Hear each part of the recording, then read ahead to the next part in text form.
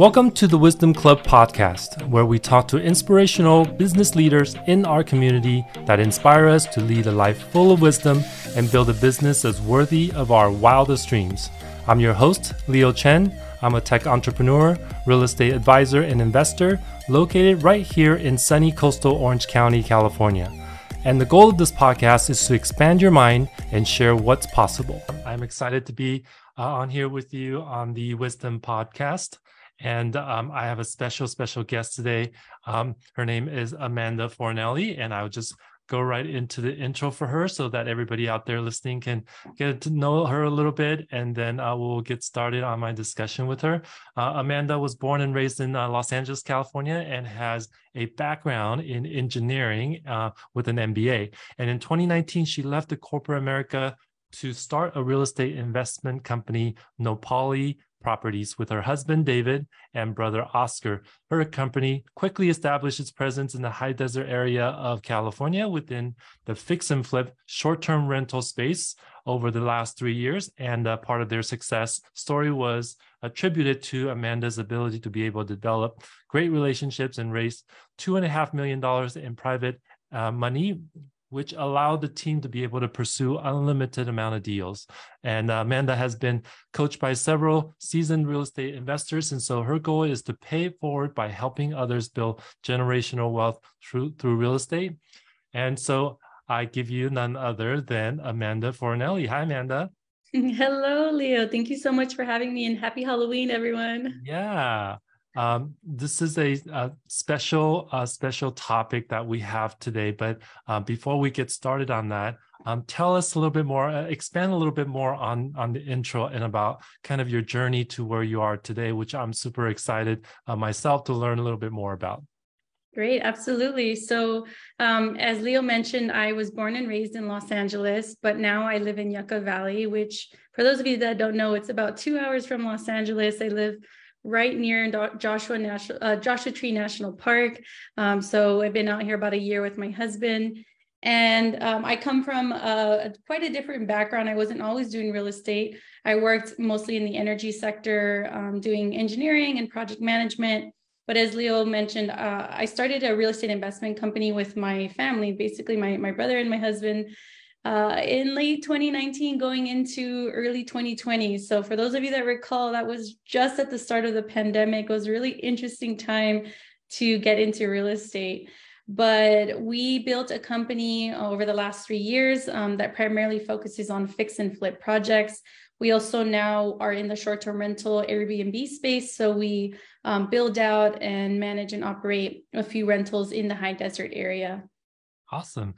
So, this topic of real estate investing is just huge. Like, I can't tell you how many conversations every day I have with just normal average people who have great jobs, great families and stuff like that, but they want to figure out how they can put the money that they earn to work and invest in real estate because in case people out there don't know, there's really 2 big buckets of areas where you can invest money. You can invest in the stock market and funds and mutual funds and that kind of stuff, or you can invest in real estate. Okay. And the stocks and stuff like that, it's easy because, you can go to any of the, websites, you can buy your stocks right there online, and then you can just watch it go up and down. But you have very, very little control over how much you can earn because it's dependent on how the funds and the companies that are involved in the funds or the specific stock is doing. And then we have real estate, which you have more control over.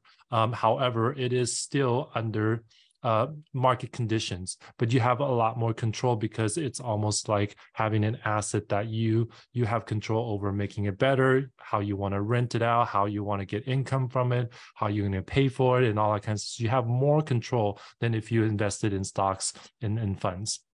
So I'm very interested in, I think everybody would love to know how you, your brother and your husband got this idea of doing investments and how you guys, what did you guys know? What did you guys want to do? Like, what was the kind of the conversation like? Yeah, so you bring up a really great point, as far as investments go, especially in the real estate space, as you increase control, you decrease risk, right? So this is why I love real estate investing. But when we got started, we knew that we wanted to do multiple projects. We wanted to scale. By doing one deal at a time, it was just gonna take too long to grow our company. So we decided back in 2020 that we needed some additional mentorship. We needed some additional guidance from seasoned real estate investors on how to grow and scale our business. So the conversation really started there, is how can we do additional projects and work with others to grow our company. And at that time, we met with a coach and a mentor. Her name is Amy Majuri. She's a dear friend of mine.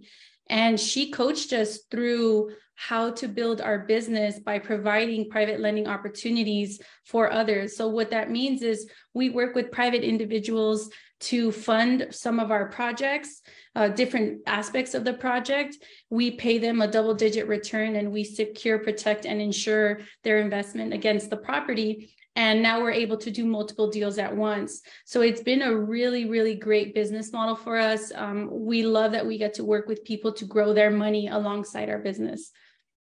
Great. So if you can, there's a lot in there, and if you can break that down just a little bit. So if I am just an average guy and never invested in real estate, maybe I bought my own home or something like that, and if I wanted to either number one, invest in real estate, or number two, maybe I want to do something, raise funds like you're doing, what are some of the first steps and some of the thought process through that?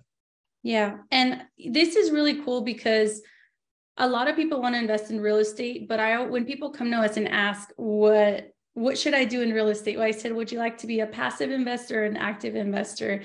And really what that means is, are you the one actually managing the projects? Are you going and talking to contractors? Are you doing the actual work? Or would you like to just invest passively? And when they tell me they would like to invest passively, I talk to them about private lending. So for example, Leo, let's say you said, hey, you know what? I'd like to invest in real estate, but I don't have time to acquire and manage a project. I don't want to deal with the headaches, but I have some money that I'd like to invest in something like real estate. Well, I would say to you, private lending is a really great opportunity. And the first steps you want to consider with private lending is you want to sit down with an investor like myself who understands how the process of private lending works. And I'll just go over some quick details, but private lending is utilizing other people's money. So any form of funds, whether that's savings or maybe even a retirement fund, to do a private loan to an investor working on a project. And what we would do is we would secure, protect, and insure that investment with the property. So I would issue that person a promissory note. I would give them a deed of trust, which for those of you that don't know, the deed of trust is like a recorded mortgage. Most banks or all banks or lenders get this when they give you a loan on a property. So we would give you that security instrument as well. And we would add the private lender to the insurance as a loss payee. So we're securing, we're protecting and insuring that loan against the project or the specific property that we're investing in.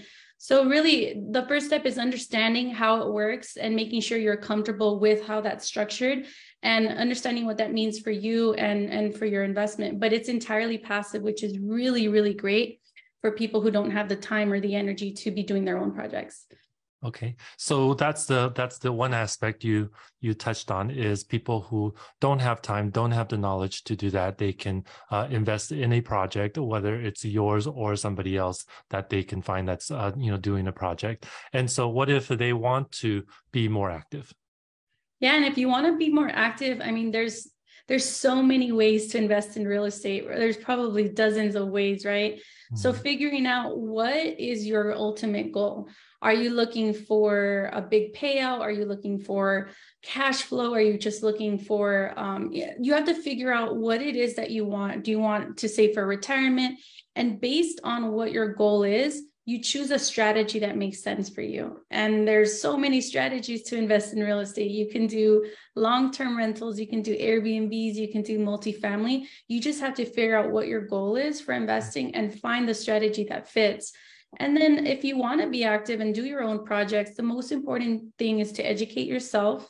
I always use masterminds or mentorship programs to accelerate my learning, but also to build a really, really incredible team that can help you with your goals or with your specific type of projects. Okay, and so it sounds like in that scenario, then most of the work is educating yourself and also finding deals that you're gonna figure out how to fund and purchase, and then what would be an exit strategy on that. Possibly either you're flipping or you're holding long term. Most of the investors or beginner investors, investors that I talk to, they all want some sort of a nest egg that they can build upon. And so in that case would be more of a buy and hold type of scenario. And so a lot of times they're wondering like, well, what should I, who should I talk to? What should I know? And that kind of stuff. You have any recommendations on somebody in that type of scenario? Yeah, there's so many amazing programs now, some free, some are paid for, right?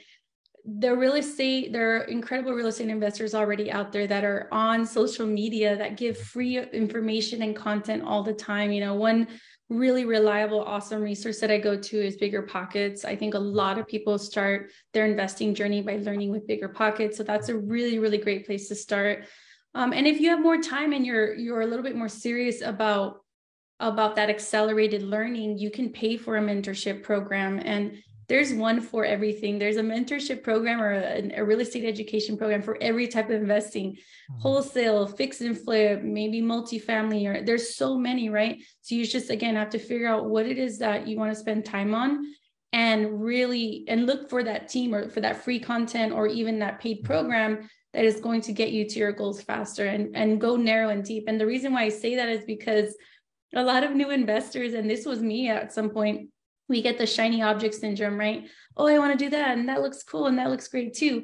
But if you don't focus on one narrow strategy, you're just going to be too distracted by so many different opportunities. You want to pick one type of thing that you want to do. We picked fix and flip, right? That's what we wanted to get really good at. So focus on one strategy, get really good at it, and then you can start to layer with other strategies as you get more experienced. Yeah, great. And so a beginning, let's say, I mean, of course, just like you were saying, I think just getting around other investors that are doing the same type of things that you want to do, and then either learn from them or see what they're doing so that you can kind of get closer to, doing your first deal somehow, right? Yeah, proximity is so important. You want to be around people who are motivating and inspiring you by what they're doing. So you want to be learning about fix and flip. You should be at every fix and flip meetup that you can possibly attend because you want to start getting that information from people. You want to start making connections. Maybe those are future partners of yours. And that's another way to accelerate your business or your learning is partner with someone who's already experienced in what you want to do and tell them, hey, I'll bring some sort of value, whether that's maybe that's funds or maybe that's sweat equity. Like figure out what it is that you can contribute to that partner so that you can work on your first deal together. And that's so valuable. So just get in and around people who are doing real estate investing so you can understand like where are people getting that information from, like what are the best resources. And that all of that is just so incredible. And it's really exponential. Once you start to spend time with those people, you're going to see yourself getting more and more opportunities that you had never really imagined before. Yeah, it's a whole big world out there, and that's a great point that you're making. I mean, a lot of times we think like, oh, I have to go in like it's an all or nothing. I got to buy this entire property, and I got to do all this and stuff like that. There are so many ways that you can divide that work up among what we call joint ventures, right? People who can partner with you. Maybe they're an expert at construction or something like that, or they're a contractor or some sort, but they're willing to invest, with you. Maybe you have other people that are bringing in more money than you are, and you are willing to do more work, or you want to put in the money and somebody else can do more work. So there's various combinations and percentages of how much work plus the funds that you need to be able to kind of do this deal together. So again, I think it's just a great thing to be able to get around those people because they'll be able to share all those ideas with you. And then one other resource I would suggest is that You'll meet a lot of people who have their real estate licenses and they are investors. But if you get around somebody who is a full-time real estate agent and they're in and around seeing properties every single day, they're buying and selling properties for their clients, but they're also investors themselves. Those are the people you want to look for because they're going to be able to share a lot with you, and you may be able to do deals with them because they can identify, really great properties and do the numbers for you. And then you can kind of partner with them because they're investors themselves. Those, to me, because I'm a realtor myself, are like a no-brainer to me because I understand that very well. I understand and be able to kind of see who is a realtor investor. Like those are the people you want to be around with. Yeah, you bring up a good point, Leo. Like we work with realtors all the time, and we always look for investor-friendly realtors. What that means is exactly as you said, a realtor that they work with buying and selling for their clients, but they also invest themselves, or they know how to invest. They know how to run an analysis. So when you work with those types of realtors, they can bring you an incredible amount of value because they understand your goals. They understand how investors work, and they're not going to give you a hard time about it because they know what the exit strategy looks like. So that's a really good point. Realtors, especially investor-friendly realtors, can be a really great resource for you as you're trying to learn and invest. Yeah. Obviously, we're going to put all the contact info for you for those people who are interested. Amanda is a great resource and is out to be have a big heart of a teacher to help others as she was being helped by other people. So it's all part of a chain. So I'm going to put that information here in the description and the notes where you can get a hold of her. But talk to us about one of the big things that I come across from not only my clients but also people in conversation. This big idea around short-term rentals. So I think mostly what they want to understand is like, well, how can I make money from short-term rentals? I hear about all these, great returns and, Airbnb and like, I can get, passive income right away, and I can, get more doors, and I can, arbitrage. I hear all different kinds of stuff. And then we bring in the piece of like, how can we fund that to purchase something that we can turn into an Airbnb? And can you kind of just give us a kind of an overall, if somebody didn't know anything about short-term rentals, have never done short-term rentals, but they hear all these things, what are some of the things that you can help them understand, and some ways to kind of get started if they wanted to do that? Absolutely. So first, let's understand what a short-term rental is, right? So for those of you that don't know, a short-term rental is pretty much a property, and it could be single family, it could be multifamily, a property that is used for, occupying guests at usually 30 days or less, right? So think of an Airbnb, a VRBO, think about a vacation property, or someone who needs a place to stay for a few weeks, right? So a short-term rental is basically like a vacation rental.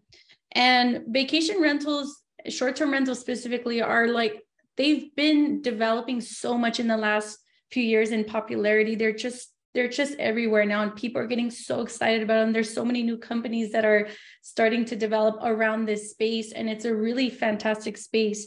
What you want to understand about short-term rentals is, we all understand long-term rentals, right? We get a property, we put a tenant in there, typically month to month, or for a 1-year lease, right?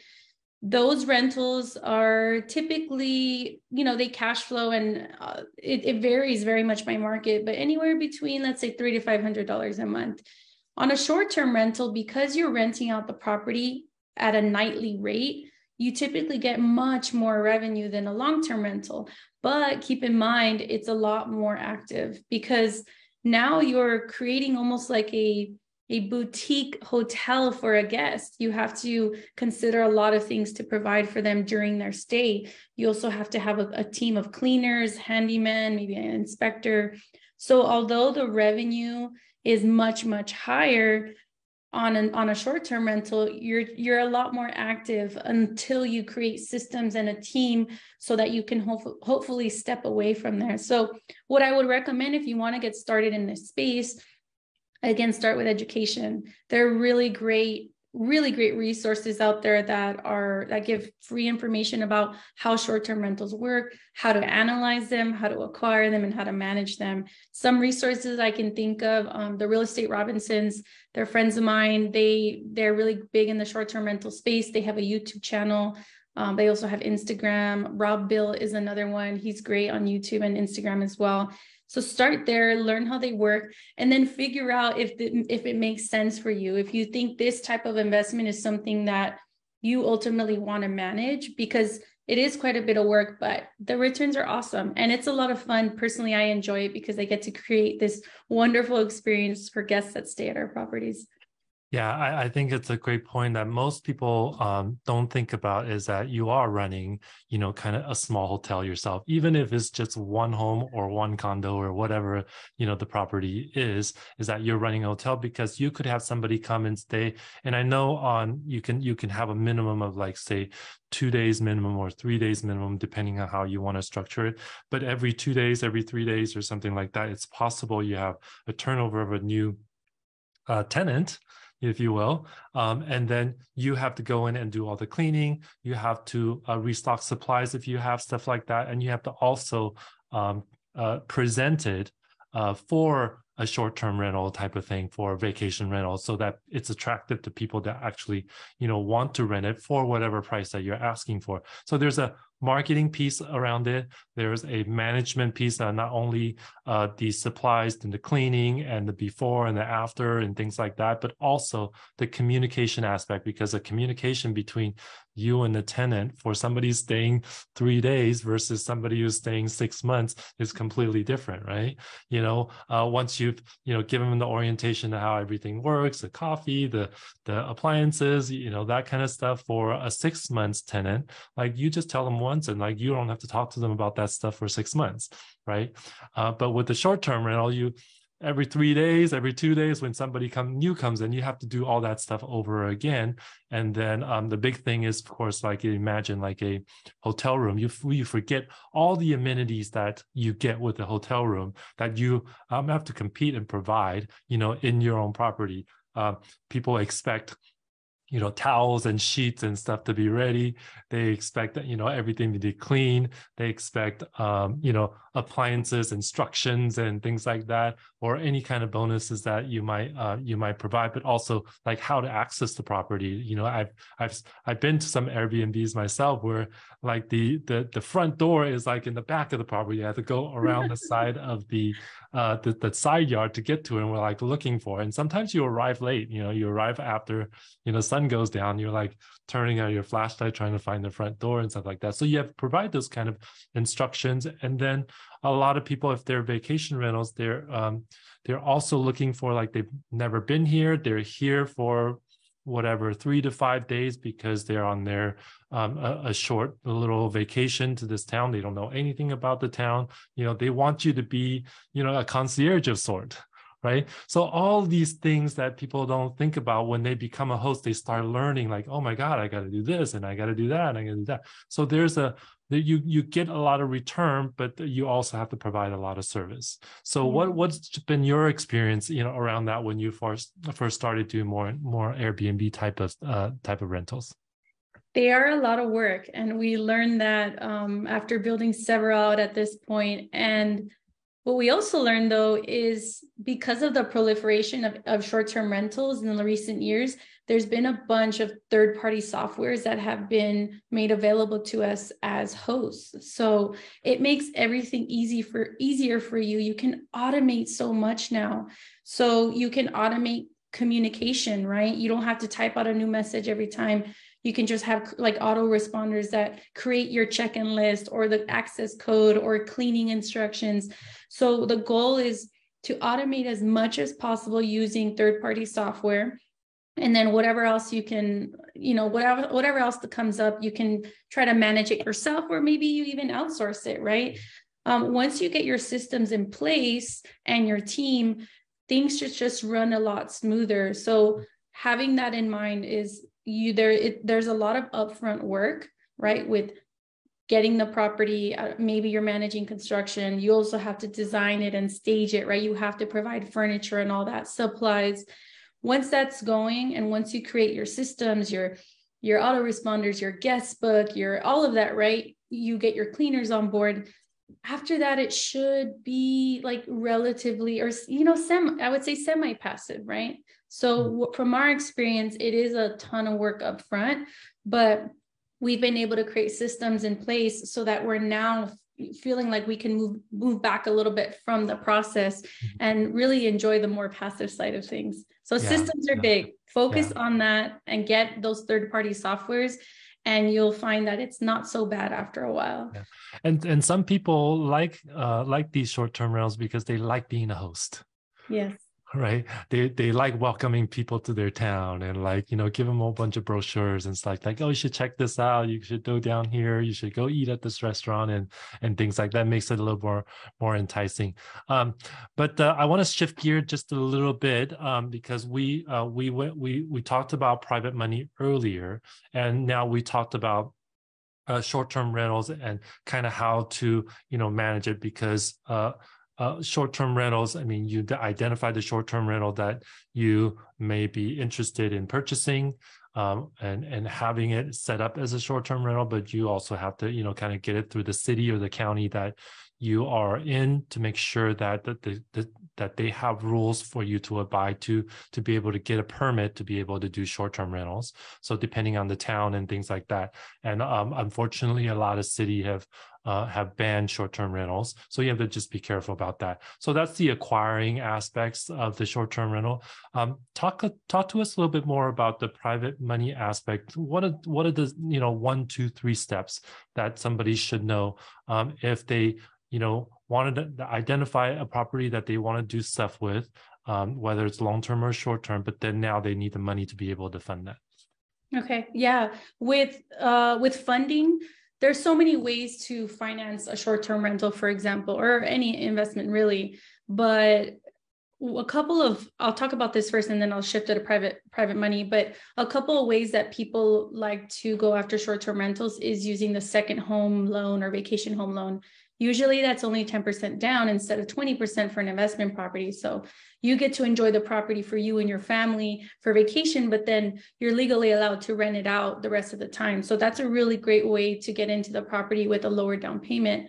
But let's say you wanted to use private money. What's really cool is private money. You can use private money for your entire investment if you wanted to. You're not required to use a bank or a hard money lender and any institutional lender, really. If you find a private individual who has maybe some savings or some cash put aside that they want to put to work, and you have a property that you think you could put them in, bring them into the deal, structure it and check, create your financing and structure in a way where you're able to pay that lender a healthy return. And you present that opportunity to a private lender and you say, look, this is the property that I'm getting. This is what I plan to do with it. This is my exit strategy. There's an opportunity to lend on this and make really great money. Is this something that you're interested in? Now, they can fund the entire investment amount if you want. You can have them from the purchase, maybe even some renovation costs, as long as you build in their return in your exit strategy and make them feel, like there is a plan in place to repay them. Then you can structure it any way you'd like with a private lender. What we've done in the past, which is really neat, is we've been able to BRRRR our properties.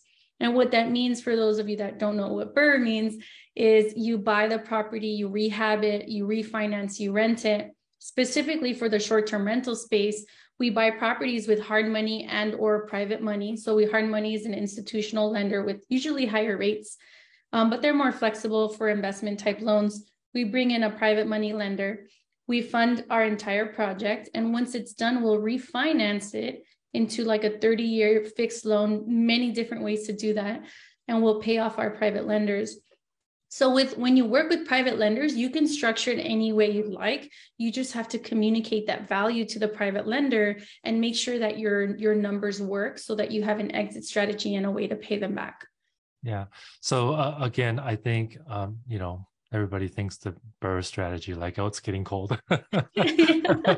But I think one of the if you take anything away from the Burr strategy, if you will, one of the R's is to refinance. And so when it comes to a point when interest rates are lower and you have a chance to refinance to lower your payment and then refinance that into a more traditional type of loan where you can start cash flowing, then that's kind of the big deal, because you just get a huge relief, money wise, because then now everything's shifted.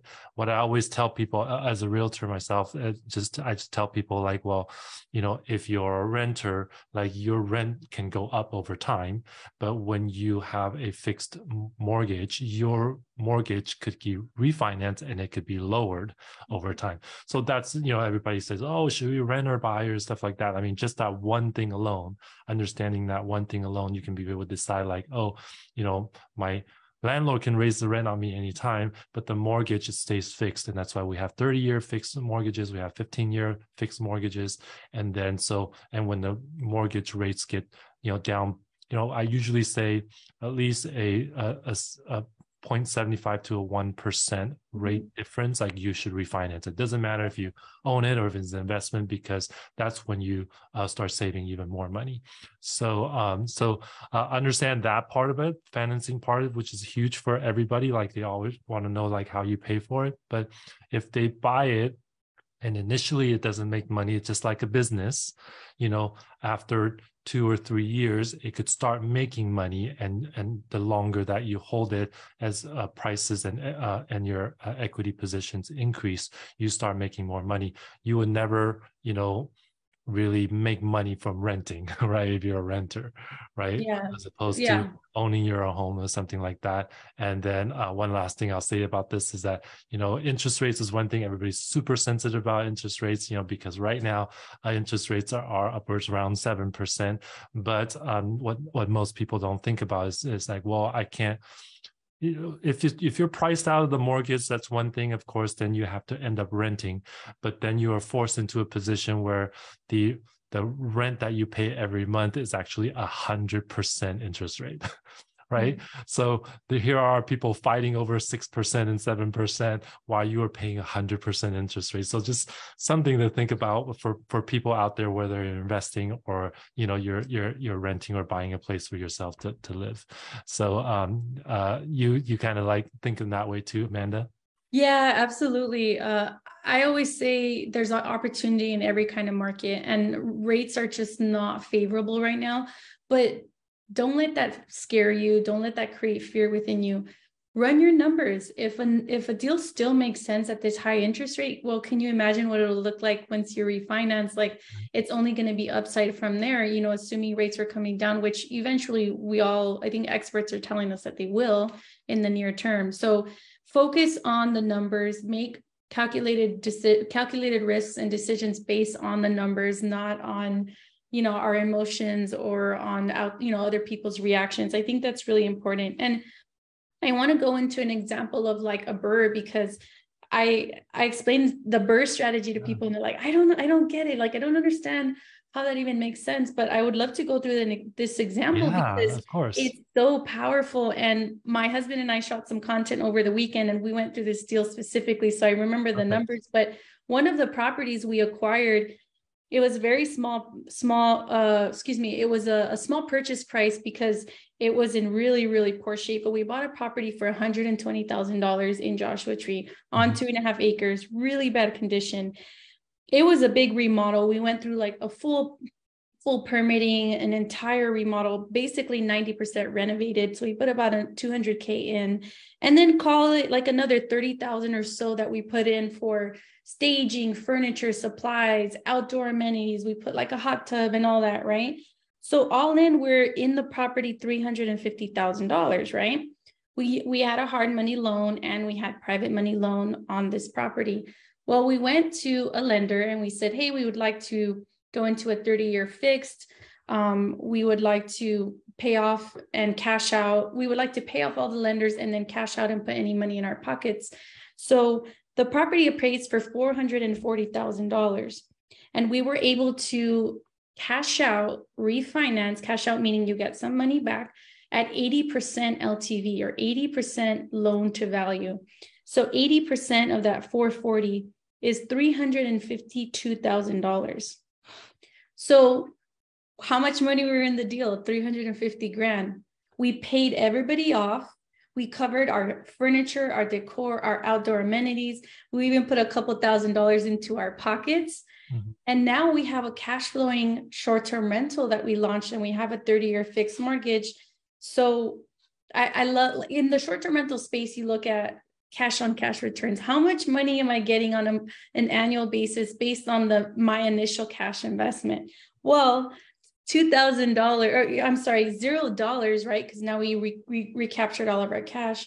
$0 in with any return is pretty much infinite cash on cash returns. Yeah. So that's why this strategy is so powerful, because now we're getting into these properties with little to no money in the deal, and we're creating this passive income or semi-passive income for us for the foreseeable future.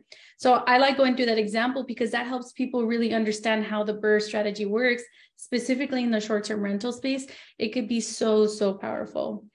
Yeah, I heard two really great things there is, number one, at the end of the day, you bought a property and you put in all the money you wanted to put in there to make it literally perfect and vacation rental ready and all that kind of stuff, all in for $350,000. You had it appraised and it was worth $450, right? $440, yeah. Yeah, $440. So it's 440, so $90,000 more. So if I walked up to somebody and say, hey, do you want to buy something for, $350 and it's worth, $440? Do you want to do it? Like, we would do that all day long. We would do it as many times as possible, right? So that's a huge, powerful, number that you want to, get to.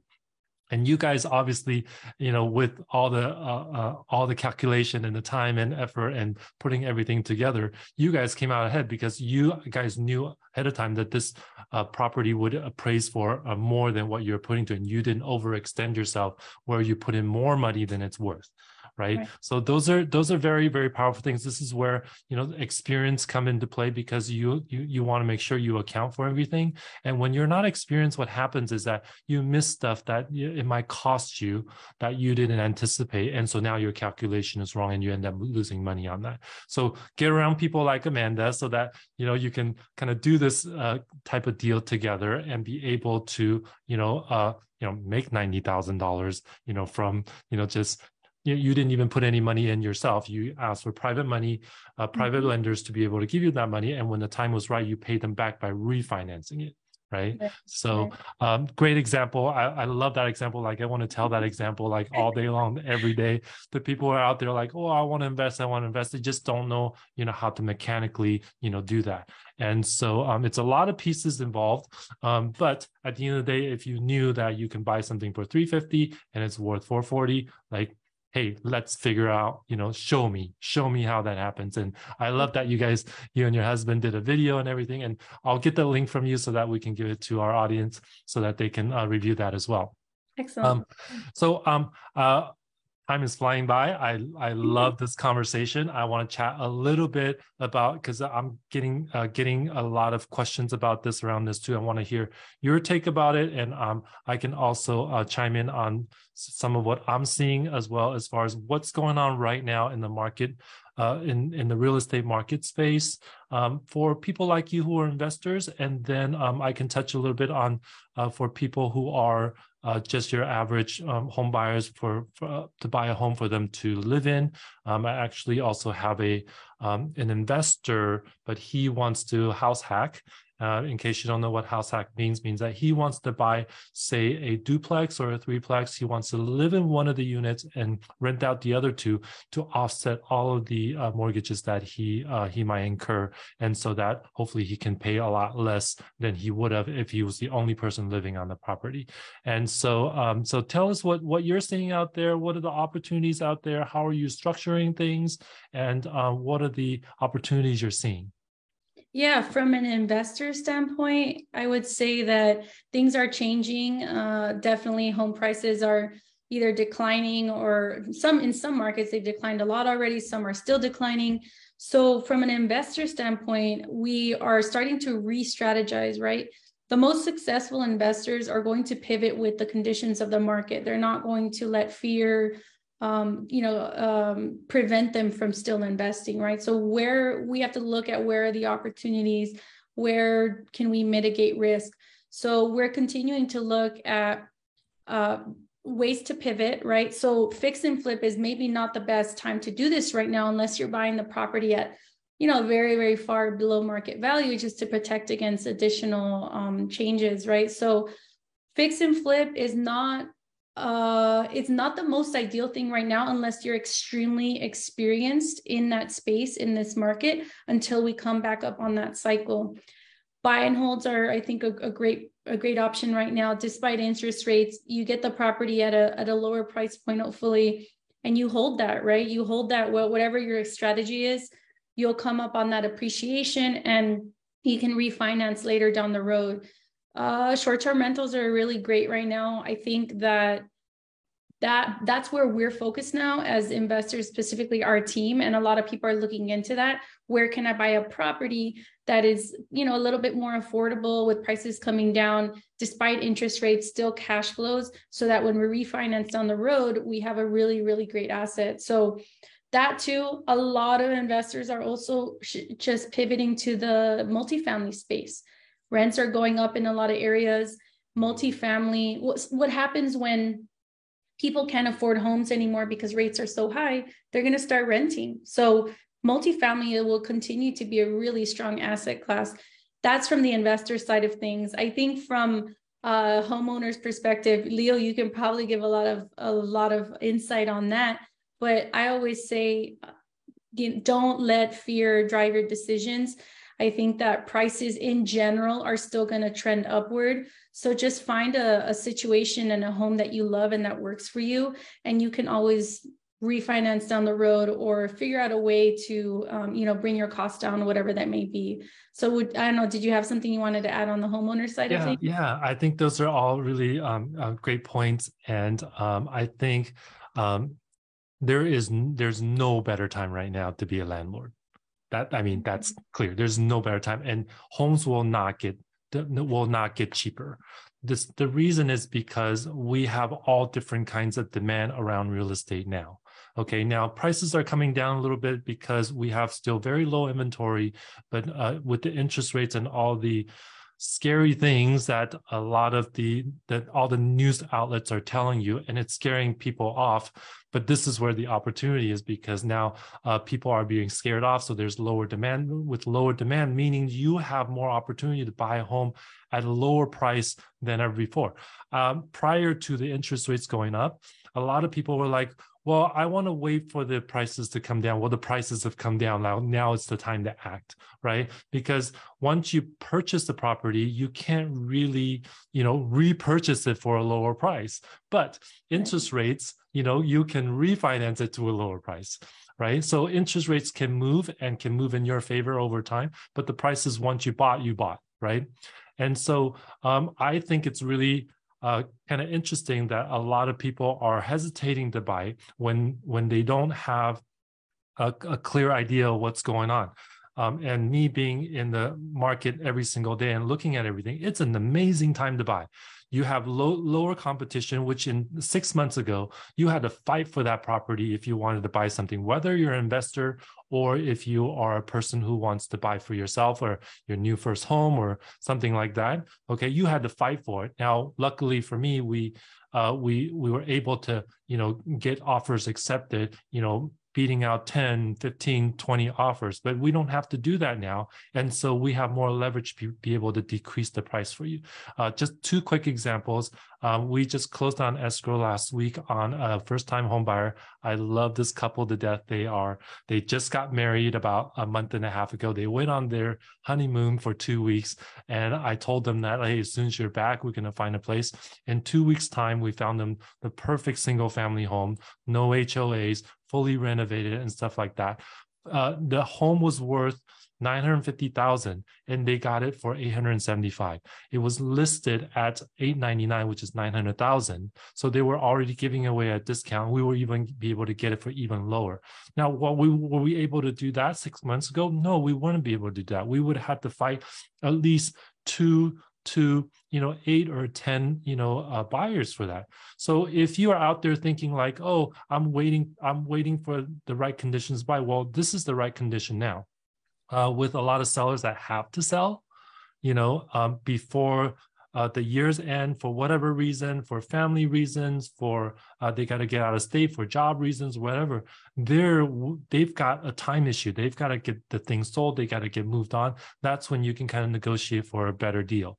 I can't tell you that this is going to happen come January, February, or March, because then our new housing season starts and things start shifting again. We may not have this opportunity that we're having now. If you're an investor out there, well, you can buy a home at list price right now, even though your interest is raised higher. You can refinance, as we talked about, but you can buy it at a lower price and you can start doing your renovation, whatever it is your goal is to get that stuff done. I mean, there's a lot of deals out there if you just do the math. So I think most people aren't even doing the math. They're just out there looking at the news headline and they're not even taking the time to look at what's real out there. So get together with somebody like, it doesn't have to be me, but a trusted real estate agent, right? That they're going to just tell you the numbers. They're not out to try to, make you sell or buy for their own benefit, right? And then get together with a real estate investor such as Amanda, so that she can like, hey, well, what are you stuck with? Let me look at the numbers for you and maybe fill in and be able to learn some stuff, and then see if there's any other opportunities to get together with other people to buy deals so that you can lower your risk as well. And if 2 or 3 other partners think that this is a great deal and they can buy it, and you have 6 sets of eyes, looking at this thing, that's better than you trying to decipher, yourself, and taking yourself out of the game when the real estate market, it has a lot of opportunities right now. So any of that stuff resonate with you that you're seeing as well, Amanda? Yeah. I mean, absolutely. I tell people, don't listen to the headlines, don't listen to the news, go to qualified subject matter experts to get your information, and then make a decision based on that. If we all wait for the perfect opportunity, it's never going to come, or the perfect conditions, right? You have to just be really confident about what it is that what your goal is, and just take action on it and problem solve. If you problem solve, you'll get so many more doors open for you. That's something that we do as a team. No matter the situation, we solve for that issue, we solve for that challenge, and we figure out a way to move forward. So whatever it is, whatever your goal is, whether that's buying your own home or investing in another property or buying an investment property, find a way to do it. Talk to the right people, get the right people on your team, and just go for it. There's never going to be perfect conditions, but time passes quickly in this life. So you have to take action on what it is you want and just go for it, really. It really speaks to the quote, right? People say it's not timing the market, it's the amount of time you're in the market, because we all know it's just going to be a scarce commodity no matter what. This is why it's the best time to be a buyer. It's the best time to be a landlord, because that rent is only going to go up, and you're only going to get more money over time. So super great to have you, Amanda, here, and so much knowledge. I could talk to you all day about this stuff, and we would never end. I mean, we could literally give example after example, because we just gone through it, right? Over the years, like we're putting together deals, and we know what deals worked out well, and maybe some mistakes that were made that you can share with other people. So if you're listening out there, I'd love for you to get connected with Amanda. She's got her network, so she's one person away from a whole entire network of investors that she built up, over the years, and be able to direct you, whichever way. So thank you so much. And as always, Amanda, you have a quote that you can share with the world? Yeah. And it's something that really comes from me, that I live by, and just go out there, be inspired, and take action. be around people who inspire and motivate you and take massive action, and you'll see really beautiful outcomes from it. Yeah. Yeah. And I think we always think like, okay, we feel inspired, we got to do something. We feel inspired, we got to do something. So get around people, like you, get inspired. You can tell these stories about like how things work, because hey, let's face it, the news is not showing you a real case study. They're not investing. Their only job is to tell you and make you feel afraid, or make you feel do a certain thing so that you can want to watch their news channel all day long, because you want to make sure that there's no danger that you have to avoid, right? That's their job, but it has nothing to do with the actual real world investing. So be inspired. I'm super inspired by you, Amanda, and what you and your husband and your team have done in just a super short time, and have done all the right things. And every time I talk to you, I get inspired about what other vehicles that can we do, and how do we position ourselves to do that. Yeah, thank you, Leo, for the opportunity. I love what you're doing with this platform too. Thank you so much for sharing the knowledge with everybody. I appreciate you inviting me on, and I look forward to staying in touch and connecting with everyone who listened in today. If you enjoyed this podcast, make sure that you subscribe to receive notifications of all new episodes, and please give us a positive review. And if you want to hang out with us live, check out our YouTube channel, where you can continue the conversations with me and our guests.